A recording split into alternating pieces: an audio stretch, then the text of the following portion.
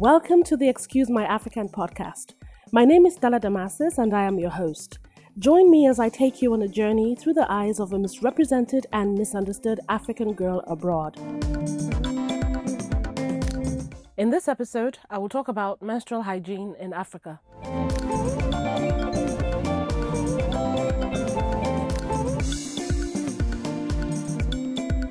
Now, menstrual cycle for women is one topic that a lot of people don't pay attention to. They ignore it because it's taken for granted. As we know, it's a normal biological process that is experienced by millions of women and young girls.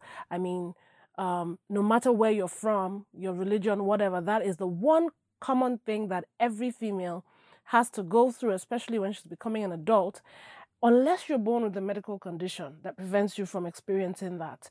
But I'm worried that it's a hugely overlooked issue.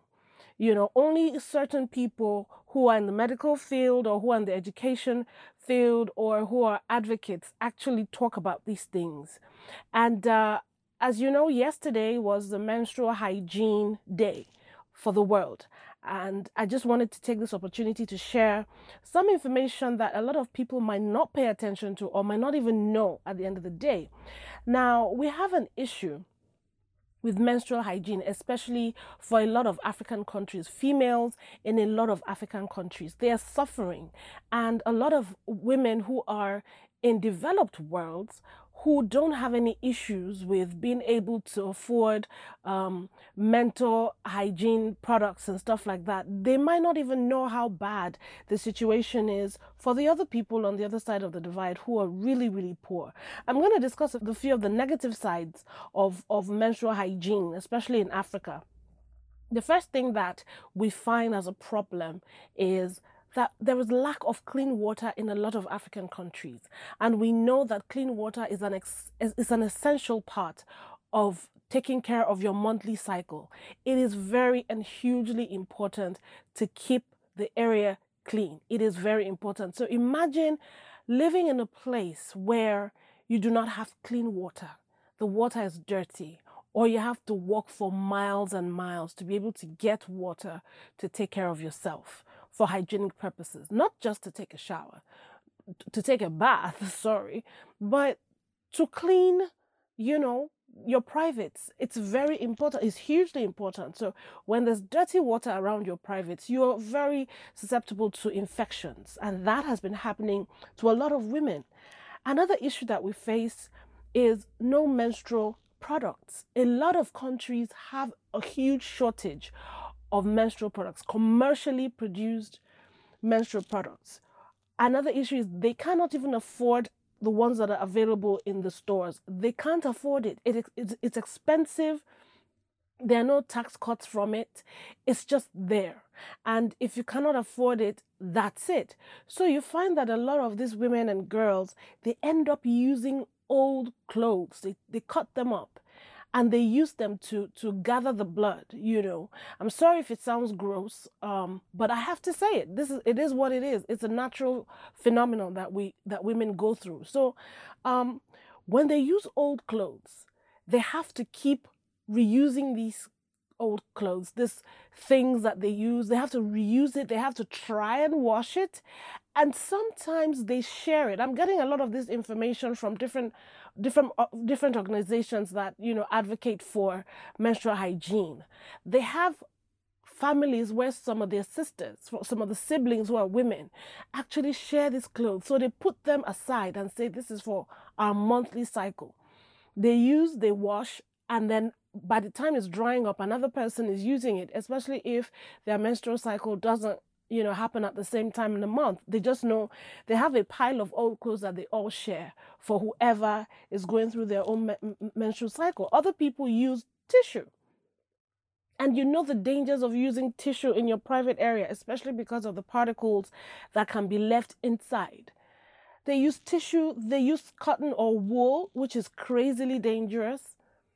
And some people have been known to use newspaper. They put the newspaper inside of the old cloth so that it takes a while. It doesn't soak as fast. They put the old cloth and they put load up old newspaper in between So it soaks through. Then before everything is really, really bad, the lady probably is able to get it out, wash up, dry it, and some just have one cloth that they use. So by the time it's used, they wash it, they have to wait for it to dry. So I ask myself, in the meantime, whilst they're washing and drying, what's happening to them if they don't have any other means of protecting themselves? They sit in one place. I saw a documentary and I was heartbroken. They sit in one place on top of a bowl so that the bowl collects it until they are ready, until it's dry. Forget about ironing. Most of these people live in rural villages. They do not have iron. So they have to wait for the sun to dry these things. And in the meantime, they're sitting on a bowl. This is crazy. Now, whilst we think that this is not possible, it is happening all over the world. And then I must let you know that in some parts of Africa, because of religious, cultural, or traditional practices, some women are not allowed to use tampons. It's a taboo to put something inside of your privates all in the name of menstrual hygiene. They wouldn't even hear of it. It's a taboo to even sell such products in some of these areas. You can't even do it. Now, the negative effects of all of this can be seen right from when they're teenagers, when the females are teenagers. Not being able to attend classes, not being able to go to school. And this has accounted for a huge percentage of young girls who can't go to school anymore. It starts with missing some days in the school year, then weeks, then months, and then at the end of the day, as they grow older, some of them experience heavier flow. It becomes more difficult to walk from their homes to school without experiencing stain. And because of that, they face the embarrassment. They face being laughed at in school when there's a stain. And sometimes they don't even know. But they have walked for so long that whatever cloth or tissue that they used in the morning, by the time they get to school, is all soaked. And that is crazy. Okay? That in itself is an issue. And then we're talking menstrual cramps. A lot of these people don't know what to do. They don't have access to hot water bottles. They don't even know that they could use hot water bottles. They don't have anything to take as medication. They don't know whatever it is. It's painful. So they'd rather just be home and go through that pain. And you know that when you're going through that pain and there's a chance that you don't have the right product to collect the blood, you cannot concentrate. There's no way that is humanly possible for you to actually learn or listen to anyone. You're in pain. You're holding your stomach. You're on the floor. You're twisting and turning because of all the pain, and it's uncomfortable because you know that you're bleeding, and whatever it is that you're using is not going to hold the blood. So imagine that. And imagine telling that girl to go to school with all of that. It is not possible. So imagine how many weeks they shave off school. Whilst this is happening, the boys are in school because they're not affected by these things. Some cultures actually keep the females locked up. When I say locked up, I mean literally locked up. Like they're not allowed to go to the kitchen because there's this taboo, there's a stigma around it. You will contaminate the food in the kitchen because you are releasing bad blood. That's what these people call it in the rural areas, bad blood. So when a woman is releasing bad blood, she can't go to the kitchen. She can't be with her children. She can't even be with her husband. She has to be away for 4 to 6 days, depending on how long her menstrual cycle is. And she has to go through cleansing. She has to inhale smoke. She has to drink something that has been mixed. She has to go through all of this to cleanse herself, to be clean of the bad blood before she's allowed to get back into the groove of being with her family, which is crazy. And I'm not kidding. There's so many countries that are going through this, but I'm really grateful that World Bank is stepping up. For instance, Ethiopia, Uganda, Nigeria, Somalia, Egypt, Zimbabwe, Tanzania, Ghana. They have a huge percentage of girls that are not able to go to school because of this. But the World Bank made it possible for Ethiopia to have completed sanitary places that are separate, sanitary blocks that are separate, bathrooms for girls. And they have their privacy, they have their doors, they have the way to dispose their menstrual hygiene products, privately and quietly. They have means for them to wash their hands with good clean water and soap. They've provided this across Ethiopia in as many schools as they can. They also sent 200 and I think $50 million to Uganda. They sent to Nigeria, Somalia. In Tanzania, they have a $350 million contract to build as many sanitary facilities for young girls, especially in schools. In Ghana, there's $24 million that have been sent to build. Right now, they have done 257 schools. And it is very encouraging to see that the World Bank is paying a lot of attention to this, because they know how greatly it can affect the amount of young girls, the percentage of young girls that can go to school and graduate from high school like the boys can. It's really crazy. The infections are just enormous. There are too many of them. The infections that young girls can get if they don't have access to the right things, to clean water, to menstrual hygiene products, to things that they would need to be able to even dispose of them, to avoid smell and all of that. Infections from using these old clothes, it's crazy. Being able to wash it off with water that's not clean is still another issue. So you end up having a lot of urogenital infections, which is crazy. When you have inadequate toilet for girls, it makes it embarrassing for a girl to want to go in there knowing that boys could come in, see what she has wrapped there. And it's not like there's a separate place or separate thing that you have to use to wrap these things and make sure they're not seen. Sometimes it's just there, because the truth is over 500 million women and girls lack adequate facilities. 500 million in the world.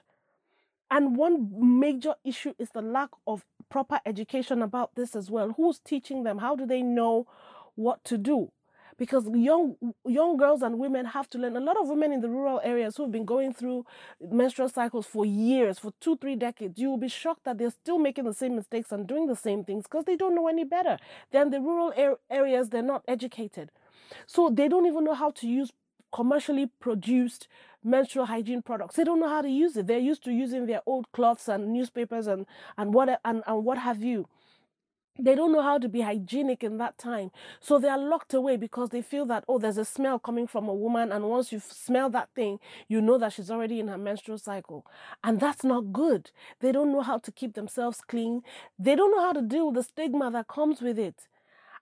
There's something that is very glaring that a lot of people are overlooking, and is one thing that I want to bring to your attention, and that's the fact that schools should have an active menstrual female counselor. By now, every country in Africa should have an active menstrual female counselor. It is very important that you have a woman like that can talk to the students, the female students, help them through it, identify those with a problem, identify those who can't afford certain things, give them a safer and better way to find alternatives to these things, help them avoid all these diseases and sicknesses and all of that. You have to be able to do that. Another thing is, men who teach biology have to give some of their classes to females, to their female colleagues, especially when it comes to reproductive organs and menstrual cycles. There are a lot of girls that have complained as well that their male teachers don't do justice to it, one.